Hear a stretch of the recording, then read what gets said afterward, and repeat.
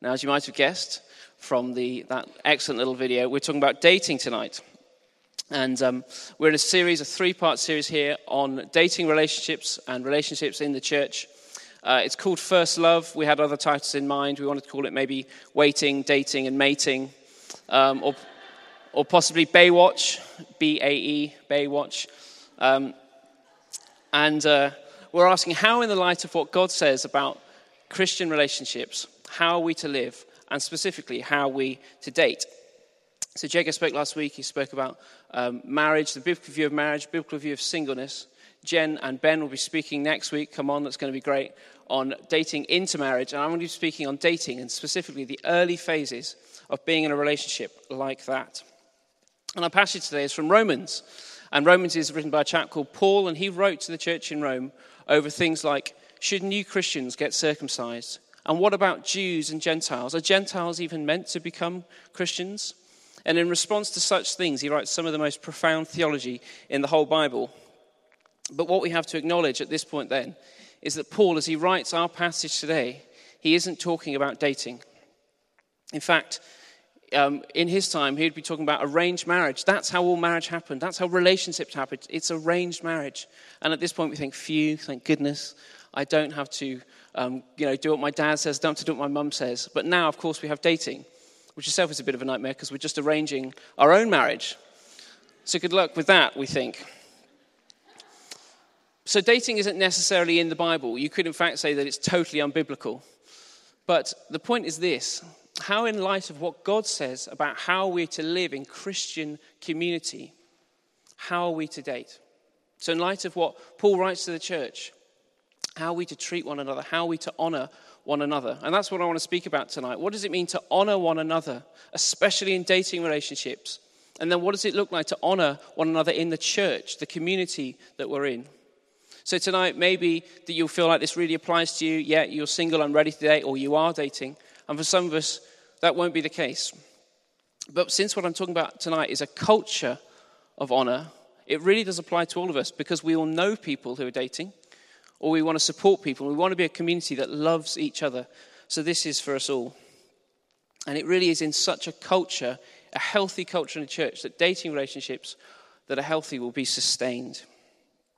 So as we seek to understand God's heart for this stuff, why don't we have a bit of a DTR, guys? Why don't we define the relationship? What exactly is dating? Is it hanging out? Is it seeing each other? When does dating begin? Is it an intentional relationship? I've got a friend of mine, he really doesn't like the way Christians seem to use the word intentional. We were at a stag do recently, and my friend was talking about his new relationship. And he said something like, really earnestly, we're just trying to be really intentional. And my other friend stopped him and said, look, could you just stop using that word? It's making me squirm, because he didn't like it. What is dating? What does it mean? Well, I went on a journey trying to find this out, and one of the first places I turned to was Urban Dictionary, which I generally wouldn't recommend unless you want to find really smutty definitions to things. But despite that, it started out quite well. It said this: dating of a couple, to be in the early stages of a relationship where they go out on dates to find out what each other is like as a prelude to building a fully fledged couple. And I thought, that sounds quite reasonable. Okay, so I continued. Mistake. Because they range from the merely miserable to the downright depressed. Dating, a pointless act defined by a massive usage of cologne, and or perfume, and or sweaty hand-holding. Dating, the modern-day battlefield of romance where hearts are won and broken. Dating, the best way to ruin perfectly good friendships with people who never did anything to harm you. And maybe these are helpful, but this is the best definition I found, and it's going to come up on a slide behind me. Dating is investing in an attractional relationship with a view to determining its suitability for deeper commitment. And that's such a technical definition, it makes me want to read it in a silly voice.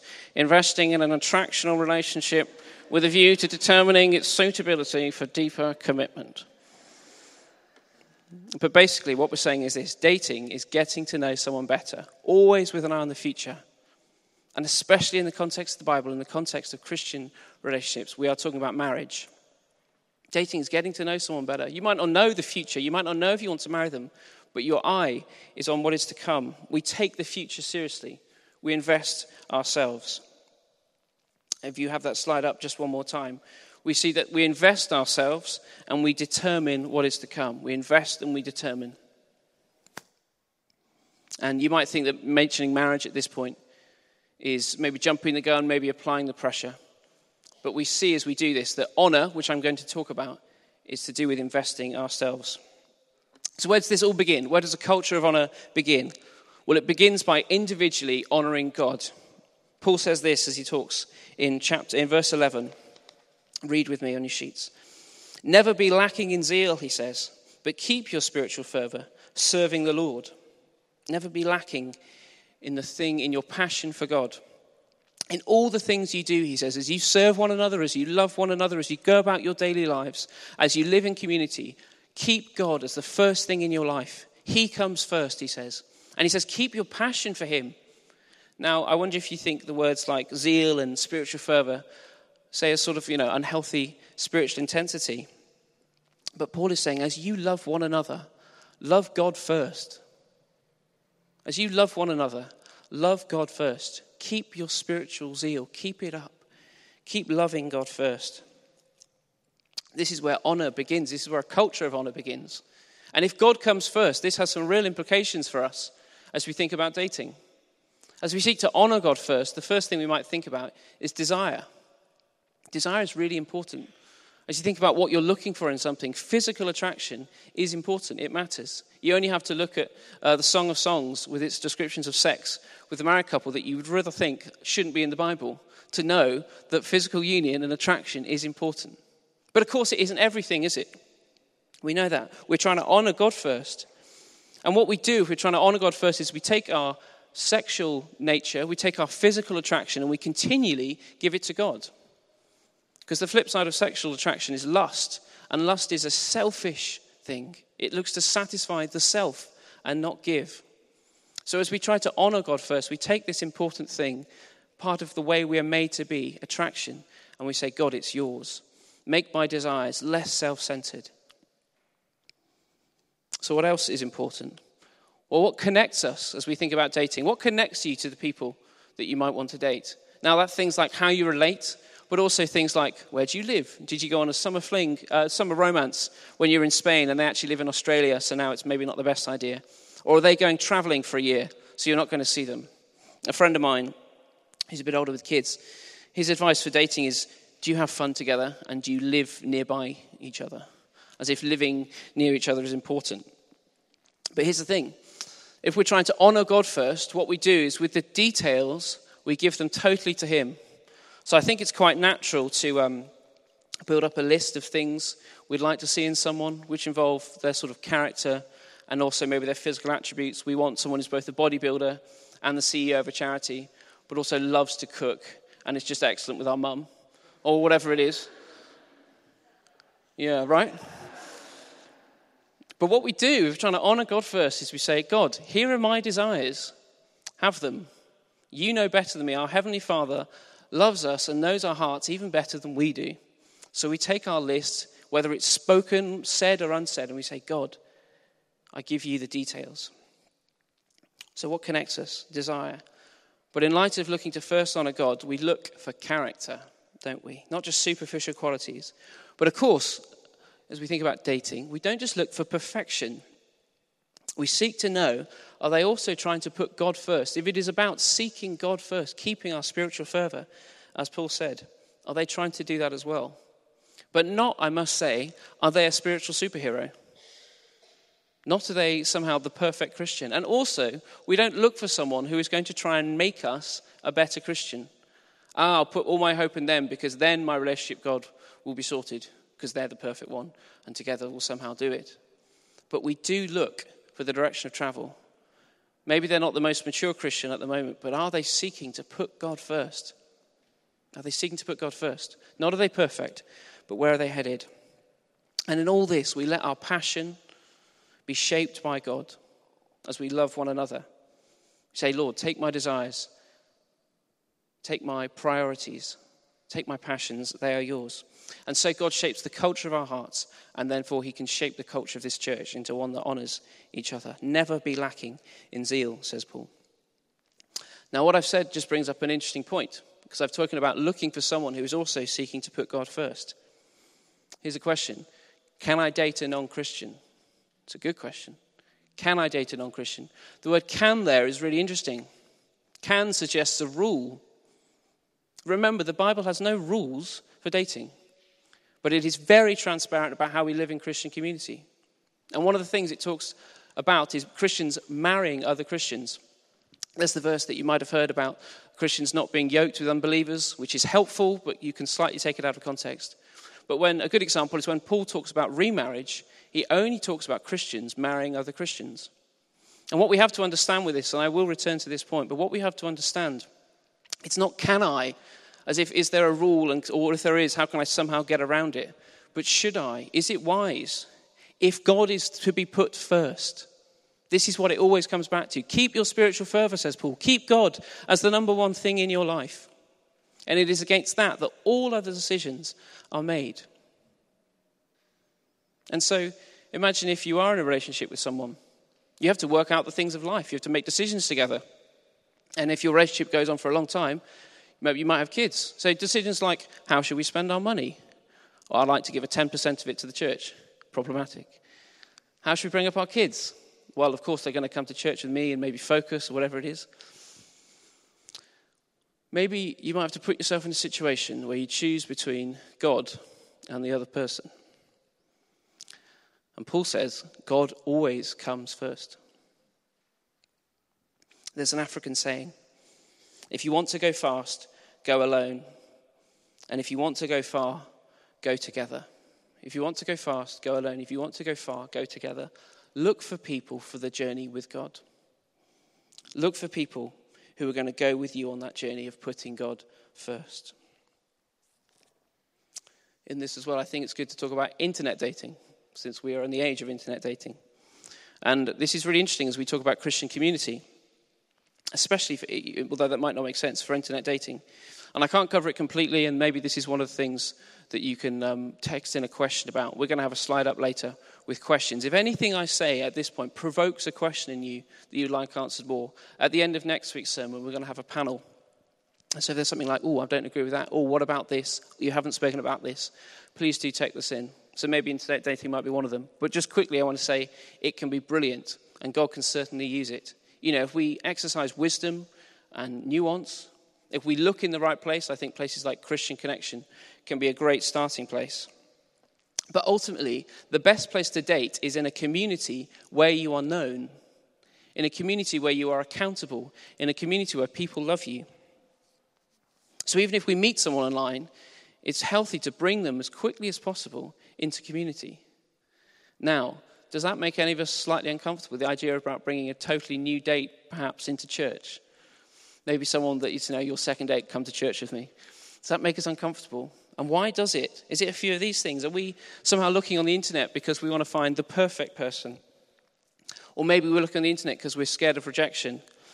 And especially if we're in a church where there are lots of people today, are we looking, as it were, to do something that, so if it goes wrong, we can't be held accountable to it? Are we scared that if it goes wrong, we won't be able to face the people in our church? I think that's often why we seek to look outside of our context. But it is in a healthy church community that dating can flourish. Dating relationships can flourish. Now, as we talk about internet dating, guys, let's talk about Tinder. So, about 3 years ago, whenever it was, when Tinder was coming out, I just moved to London. And I have to admit, out of a combination of boredom and insecurity and intrigue, I signed myself up. And nothing really came of it. I was on it for 2 weeks. And it was sort of a diverting thing. Guess what I liked about Tinder? I liked it every time I got a match. I was like, ooh. I sort of felt attractive for a second. My sort of self-confidence was given a little boost. My ego was given a little boost. And then one day, 2 weeks after I'd signed up for it, a friend came up to me, and he had a grave look on his face, and he said, Tim, I signed up for Tinder, and I don't know why I did it, but I just really like it when I get that match. And I sort of had a big smile on my face on this point, which wasn't the most pastoral response, but I was like, yes, there's someone who did the same thing as me. It's okay. And the reason we both did it, and we sort of shared this, is that actually we like it when other people give us their affirmation, even if it's just a silly thing of a match on a dating site. And what we were looking for a boost to our self-esteem. And Paul says, serve the Lord. He says, keep your spiritual fervor, putting him first. And friends, it is as we do that we find our true self-esteem and we find our true identity. God, who is the only source of affirmation and self-image and love that is true and will truly satisfy us. How do you get ready for a date? How do you prepare? Do you like to put on makeup? Maybe you've been to the gym. Maybe you want to put on that perfect colon, as I said earlier, or cologne. How do you get ready? Do you put on We Will Rock You or some music to sort of pump yourself up? What do you do? That'd be a bit weird, let's be honest. In light of serving God first, preparing for a date is not about any physical thing we do, but it is about establishing who we are in God. Jago touched on this last week. We're not incomplete people looking to meet other incomplete people. We're not two halves mating to meet someone else. We use that phrase, don't we? My other half. Jago said this last week. That's not the picture of the Bible. We are complete. We are whole in and of ourselves. And the Bible talks about two becoming one. But it's two whole people becoming one. So let's not use disastrous cliches like, you complete me, you're everything I need. Because one of the myths of the church is that Christian marriage equals maturity. Christian marriage is used, I think, by God for our sanctification. God uses close relationship to refine us. But it isn't the way that maturity is found in God. But maturity is the aim. Maybe you've heard what Andy Stanley says, or heard a phrase like it. And regarding dating, he says, become the person that the person you're looking for is looking for. Bit of a mouthful.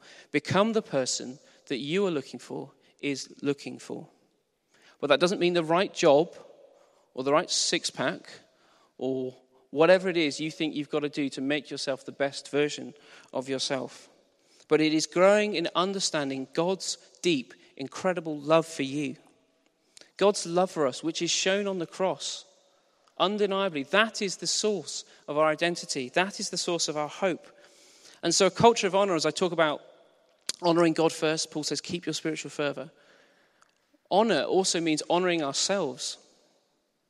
Jesus said, love your neighbor as you love yourself.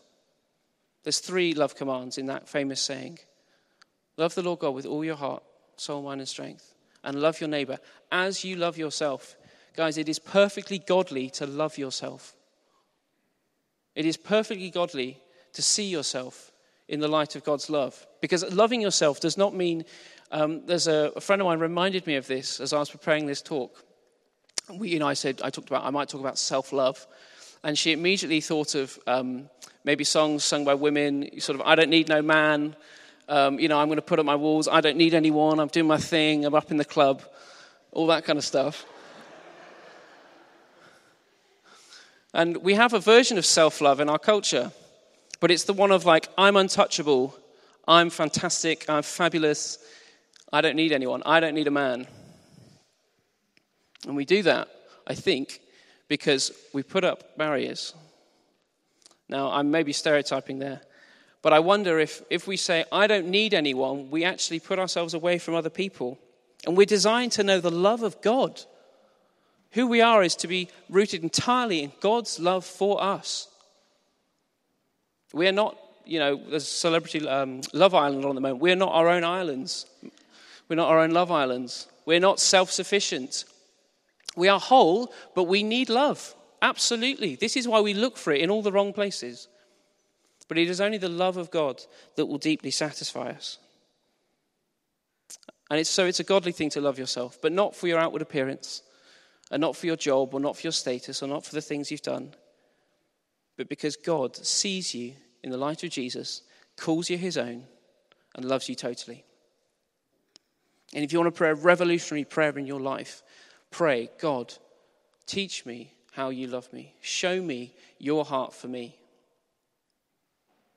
Because we love out of lack, don't we? We are shaped by the people who love us. We're shaped by our families, we're shaped by our friends. And we're communicated all our lives as to what love looks like. And the truth is It's not perfect. And so therefore, we love out of the lack that we have been given. Today I'm speaking of Father's Day. And so often our fathers fall so short. Even if they are so good, they do not love us perfectly. And therefore, the way we go about relationships and the way we relate to people is out of this place of brokenness. And it's out of a place of lack, not out of the place of abundant love that God has designed us for in Jesus Christ. Pray that prayer. God, show me your love for me. And can I suggest here that this love isn't some sort of romantic, sort of wussy love. We sort of talk about love a lot in our culture, and that is entirely romantic. We're talking about the unconditional love of our Heavenly Father. And if you want to know what that looks like, we look first to Jesus Christ on the cross. Jesus Christ, who gave his life for us. If you want to know, if you're ever unsure that God loves you, look to the fact that he died that you might know freedom. And then secondly, look to his word. Do you remember that there's the famous verses from 1 Corinthians? They're always read out at wedding ceremonies. And we've heard it so many times, but it's so, so good. But 1 John 4, which I'm going to mention in a second, says that God is love, which means as we read famous verses like this, we can do this. Can we have the slide up, please, Michaela? We remember these verses. We've seen this at a wedding, maybe. If you want to know what God's love is like, read his word. And because God is love, I can replace God with every time it says love here. So I can speak about God's love totally confidently and say, God is patient, God is kind, God does not envy, God does not boast, God is not proud, God does not dishonor others, God is not self-seeking, God is not easily angered, God keeps no records of wrong, God does not delight in evil but rejoices with the truth, God always protects, God always trusts, God always hopes, God always perseveres, God never fails. Amen. This is what the love of God is like. And friends, as we go on the journey of faith with the Lord, we must grow in understanding his deep, deep love for us. Otherwise, all the relationships we do in our dating and our relationships in church will be from a place of brokenness, which God has died to save us from and to heal us from.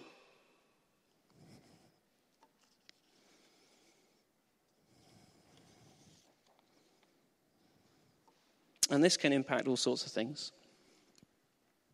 I mentioned to someone about preparing this talk that I might mention, the roles of boys asking out girls or girls asking out boys. And I have to say my friend slightly twitched when he thought that I might be saying something that's a little bit controversial.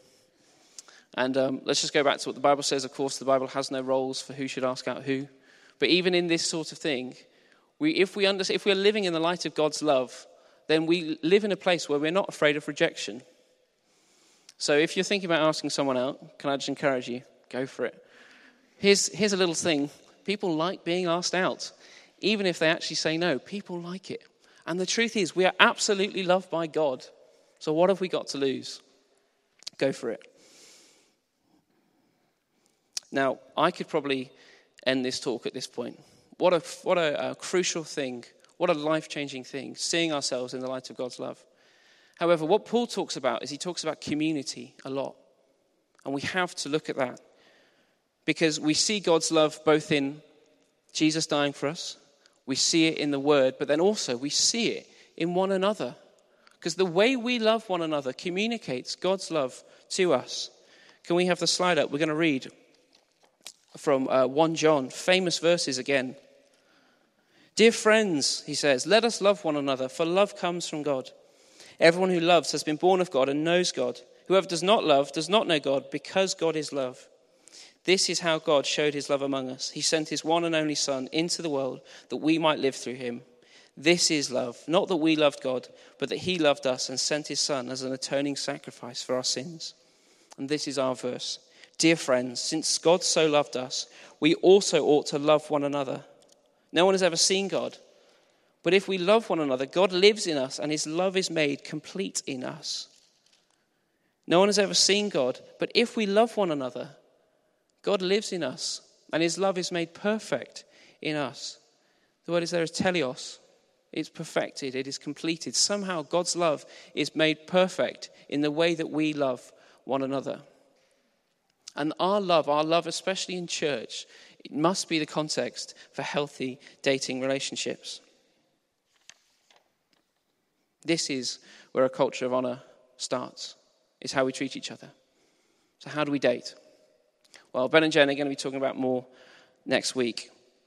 But I've based so much of what I've said around this verse in verse 10. You might want to read with me on your sheet. Be devoted to one another in love. Other translations will say in brotherly love. Honor one another above yourselves.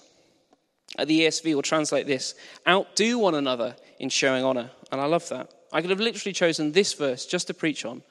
Honor one another before yourselves. This is how all Christian relationships, in fact, this is how we relate to all people, by putting them before us. And this is how we date as well. And this, I have to say, is deeply countercultural. Because so much of what we're encouraged to do is look for our needs and be really specific. And I think you can see this in just how many specific niche dating sites there are. Because obviously there's the big ones. And then there's some really weird ones as well. So are you a Canadian wanting to meet an American? Get on maplematch.com. Maybe you might want to hop onto Bristler, ladies, if you want to find a man with a beard. There's one called Farmers Only. I think it's quite self-explanatory, really. J-Swipe for single Jewish people. Hi There, which is online dating for people who smoke marijuana. And the hi is obviously a pun. There's Mullet Passions, which is dating for those who love business at the front and party at the back. There's Hater, which is matching people based on their mutual dislikes. Interesting. There's Burrito, which pairs its users based on their ideal burrito. And guys, you know, guacamole or sour cream, these are the things that really count in long-term relationships. I can see where they're going. This one is interesting. Remainder, and I kid you not, their tagline is, for the 48%. So if you voted Remain in the EU referendum, you might get matched with the love of your life. And then this, I have to say, is just really 2017, but there's also gluten-free singles. And I suppose that's for people who are fed up of being taken on dates to Italian restaurants. Instead of putting our own preferences before anyone else, we need to honor one another. Put other people before us. And I want to speak how that happens individually, but then also in community. And I think we honor one another when we invest ourselves and we're real. So firstly, we need to invest ourselves. And this is going to get really practical, but one of the ways we invest ourselves, especially in dating relationships, is by really giving them time. Apparently, it takes a minimum of 7 hours for emotional bonding to happen. 7 cumulative hours of dating to attain to emotional bonding. Now, I remember going on a date at university, and it was about 40 minutes. And she was late, and I wasn't in the best mood. And I think we had a coffee that was a bit cold. And at the end of it, I remember saying to a friend, oh, she's not the one. After 40 minutes. 40 minutes. I mean, what did I know about her? Absolutely nothing. Apparently it takes 7 hours. The way we honor one another is by really investing ourselves. We've got to be all in. Now, I promised Tom that I'd do this. We've got to be all in just the way of... Last night, someone in our church got in a game of betting chicken, okay? This was a charity auction, and he, as a joke, decided to put a bid of £900, which then got up to £1,100 as a joke, and then he actually won the painting. Tom Triffitt, great work. Right. We've got to be all in. Lovely, bring that illustration to land. We've got to be all in. We've got to give ourselves. We've got to honor other people by giving of ourselves. So how is this achieved? Well, it's achieved in dating by being real. By being real. Christian community is not a place where we hide ourselves and we hide behind, how are you? I'm fine. Even if we want to. We don't hide behind nicety and politeness. Be devoted, Paul says. Be devoted. Be real. Be accountable. Be honest. Because this starts in Christian community and then continues in dating. What's the hard thing about dating? Well, so often it's, as you get to know someone, what you're basically doing is saying, here's the real me. I'm letting down my guards. Do you like me? Do you like who I really am? But the truth is, that's what we should already be doing in the church. And that's what we should already be doing with one another. is being totally real with one another, not wearing masks. Paul says in verse 9, you can read with me, he talks about love must be sincere. Hate what is evil, cling to what is good. He says love must be sincere. And the word there could also be used to say love mustn't be hypocritical. It mustn't say one thing and do another. And the word there is used to describe an actor who would wear a mask in a play to change his emotions. So all his emotions, all his acting came from putting on a mask. And Paul's point is this: Christians don't wear masks. Love must be sincere. The way we relate to one another must be real. This is how we honor one another. And you see, it starts in Christian community. Paul is talking to the church. And then it continues on into dating relationships. We need to be real, vulnerable, honest. And of course, do you remember what I said earlier? All of this comes from knowing who we are in God. Knowing that we haven't got anything to hide anyway because we are loved, valued, and accepted by our Heavenly Father. So what I'm talking about here doesn't apply just to those dating, but also to the church. And I hope you can see that in what I'm saying. Paul talks about being devoted to one another, as I said in other translations. It's in brotherly love. And the word there is Philadelphia, which is where we get philos, which is that kind of brotherly love, sibling love. Philadelphia, not just some kind of delicious cheese spread or a city, but the love, he says, that we are to show to one another as we are devoted. So in the words of Sister Sledge, we are family, guys. This is a family. I know it looks a little bit odd. We're sort of a bit spread out. We're from different backgrounds. But we're a family. That's what the Bible talks about as one of being the works of Christ. He makes us, he unites us as the people of God. So look around you. This is your family, whether you like it or not. How we do our culture in our church will give permission or not to people to date. How we relate to one another will shape the atmosphere and shape the culture in this church. Remember, how we relate to one another shows God's love. So are we doing that? A couple of really practical ways. If you hear that someone is dating, don't make a joke about marriage. Don't jump the gun. Oh, can I hear wedding bells? Don't do it. There's enough pressure already without people thinking that all Christians are sex crazed and want to get married as soon as possible. And also, and I cannot stress this enough, don't gossip. Would HTBC be a place where we do not gossip, where we do not say, have you heard? We love a bit of juicy gossip, don't we? It's exciting. The Bible talks again and again about letting our words be pure. It effectively puts gossip next to swearing. Don't let unwholesome talk come from your mouth, Paul will say. Let's not gossip. Let's not talk behind our backs. Let's not say, oh, have you heard? Do you know? Let's not judge one another. Because if we do, this will not be a place where people feel safe to date. Do you remember what I said earlier about internet dating and how we often like to do that? Or we like to date somewhere else so that if it does go wrong, we won't have a reputation. But that reputation is sustained by other people's judgment. Would this be a church that is free of judgment?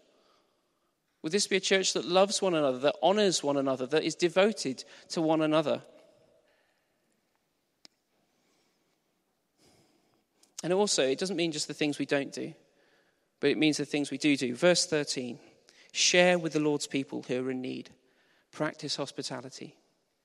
We're to be a church that is generous. Out of the abundance of God's love for us, so we are to share abundantly. And with this culture, and I'm going to come into land on this, and this might seem a funny point to end on, but within a culture of honor, within a culture that we're looking to sustain in this church, it must be okay to break up. It must be okay to have discernment. It must be okay, if it's right, to end things. Because if it's unsafe to date in church and it's not okay to break up, it means you can't actually work it out. We end up in this scenario where you have to choose perfectly. And then if something goes wrong or it's not right, somehow you're in the sin bin. And that judgment comes in. So a culture of honor here works two ways. Firstly, it applies to those dating. If you date with honor, if you date with love and compassion, and what Paul is talking about here, putting into practicals the principles of living well together, if you honor that person, if you maintain appropriate sexual boundaries, if you love that, if you're devoted to that person, if you put their needs before yours throughout it, then if you discern it's right to break up, it will be okay. Because you can do it with honor, because you have honored God and that person. But as I said, it's not just the behavior of the people in the relationship that make it okay, but it's the whole church. How we treat each other will determine whether we sustain shame or whether we cultivate compassion. Would we be a church that is compassionate and not shaming? For such shame can drive us apart. But God's desire for us at this church is that we grow closer together. Be devoted, Paul says, to one another. Be devoted. Honor one another above yourselves. And on the way, as we seek God first, there are some instructions for living. Verse 12. Be joyful in hope, patient in affliction, faithful in prayer. And maybe what I've said tonight, maybe just this whole series is bringing up pain. Maybe you're bringing up issues here where you're not sure. Maybe this is a thing that is hurting. Brings up real hurt, the topic of relationships. This is God's encouragement to us. Be joyful in hope, patient in affliction, faithful in prayer. But do you see from what I'm saying, that doesn't happen on our own. We are not Love Islands. We're not sort of separated. We do this in community, in the love of God. We are hopeful with one another when there seems like there is no hope. We are patient with one another in our affliction when it is not right. And we pray with one another. We are faithful in our prayer together. And I'd love to see a culture like that at this church, especially at this service. But as I say, this all begins with God's love for us. This is real love, says 1 John 4. Not that we love God, but he loved us and sent his son as a sacrifice to take away our sins. We are so loved by God. We are so loved by God. And my prayer is that all of us would live out relationships, dating or otherwise, in light of that unbelievable truth, that life-changing truth.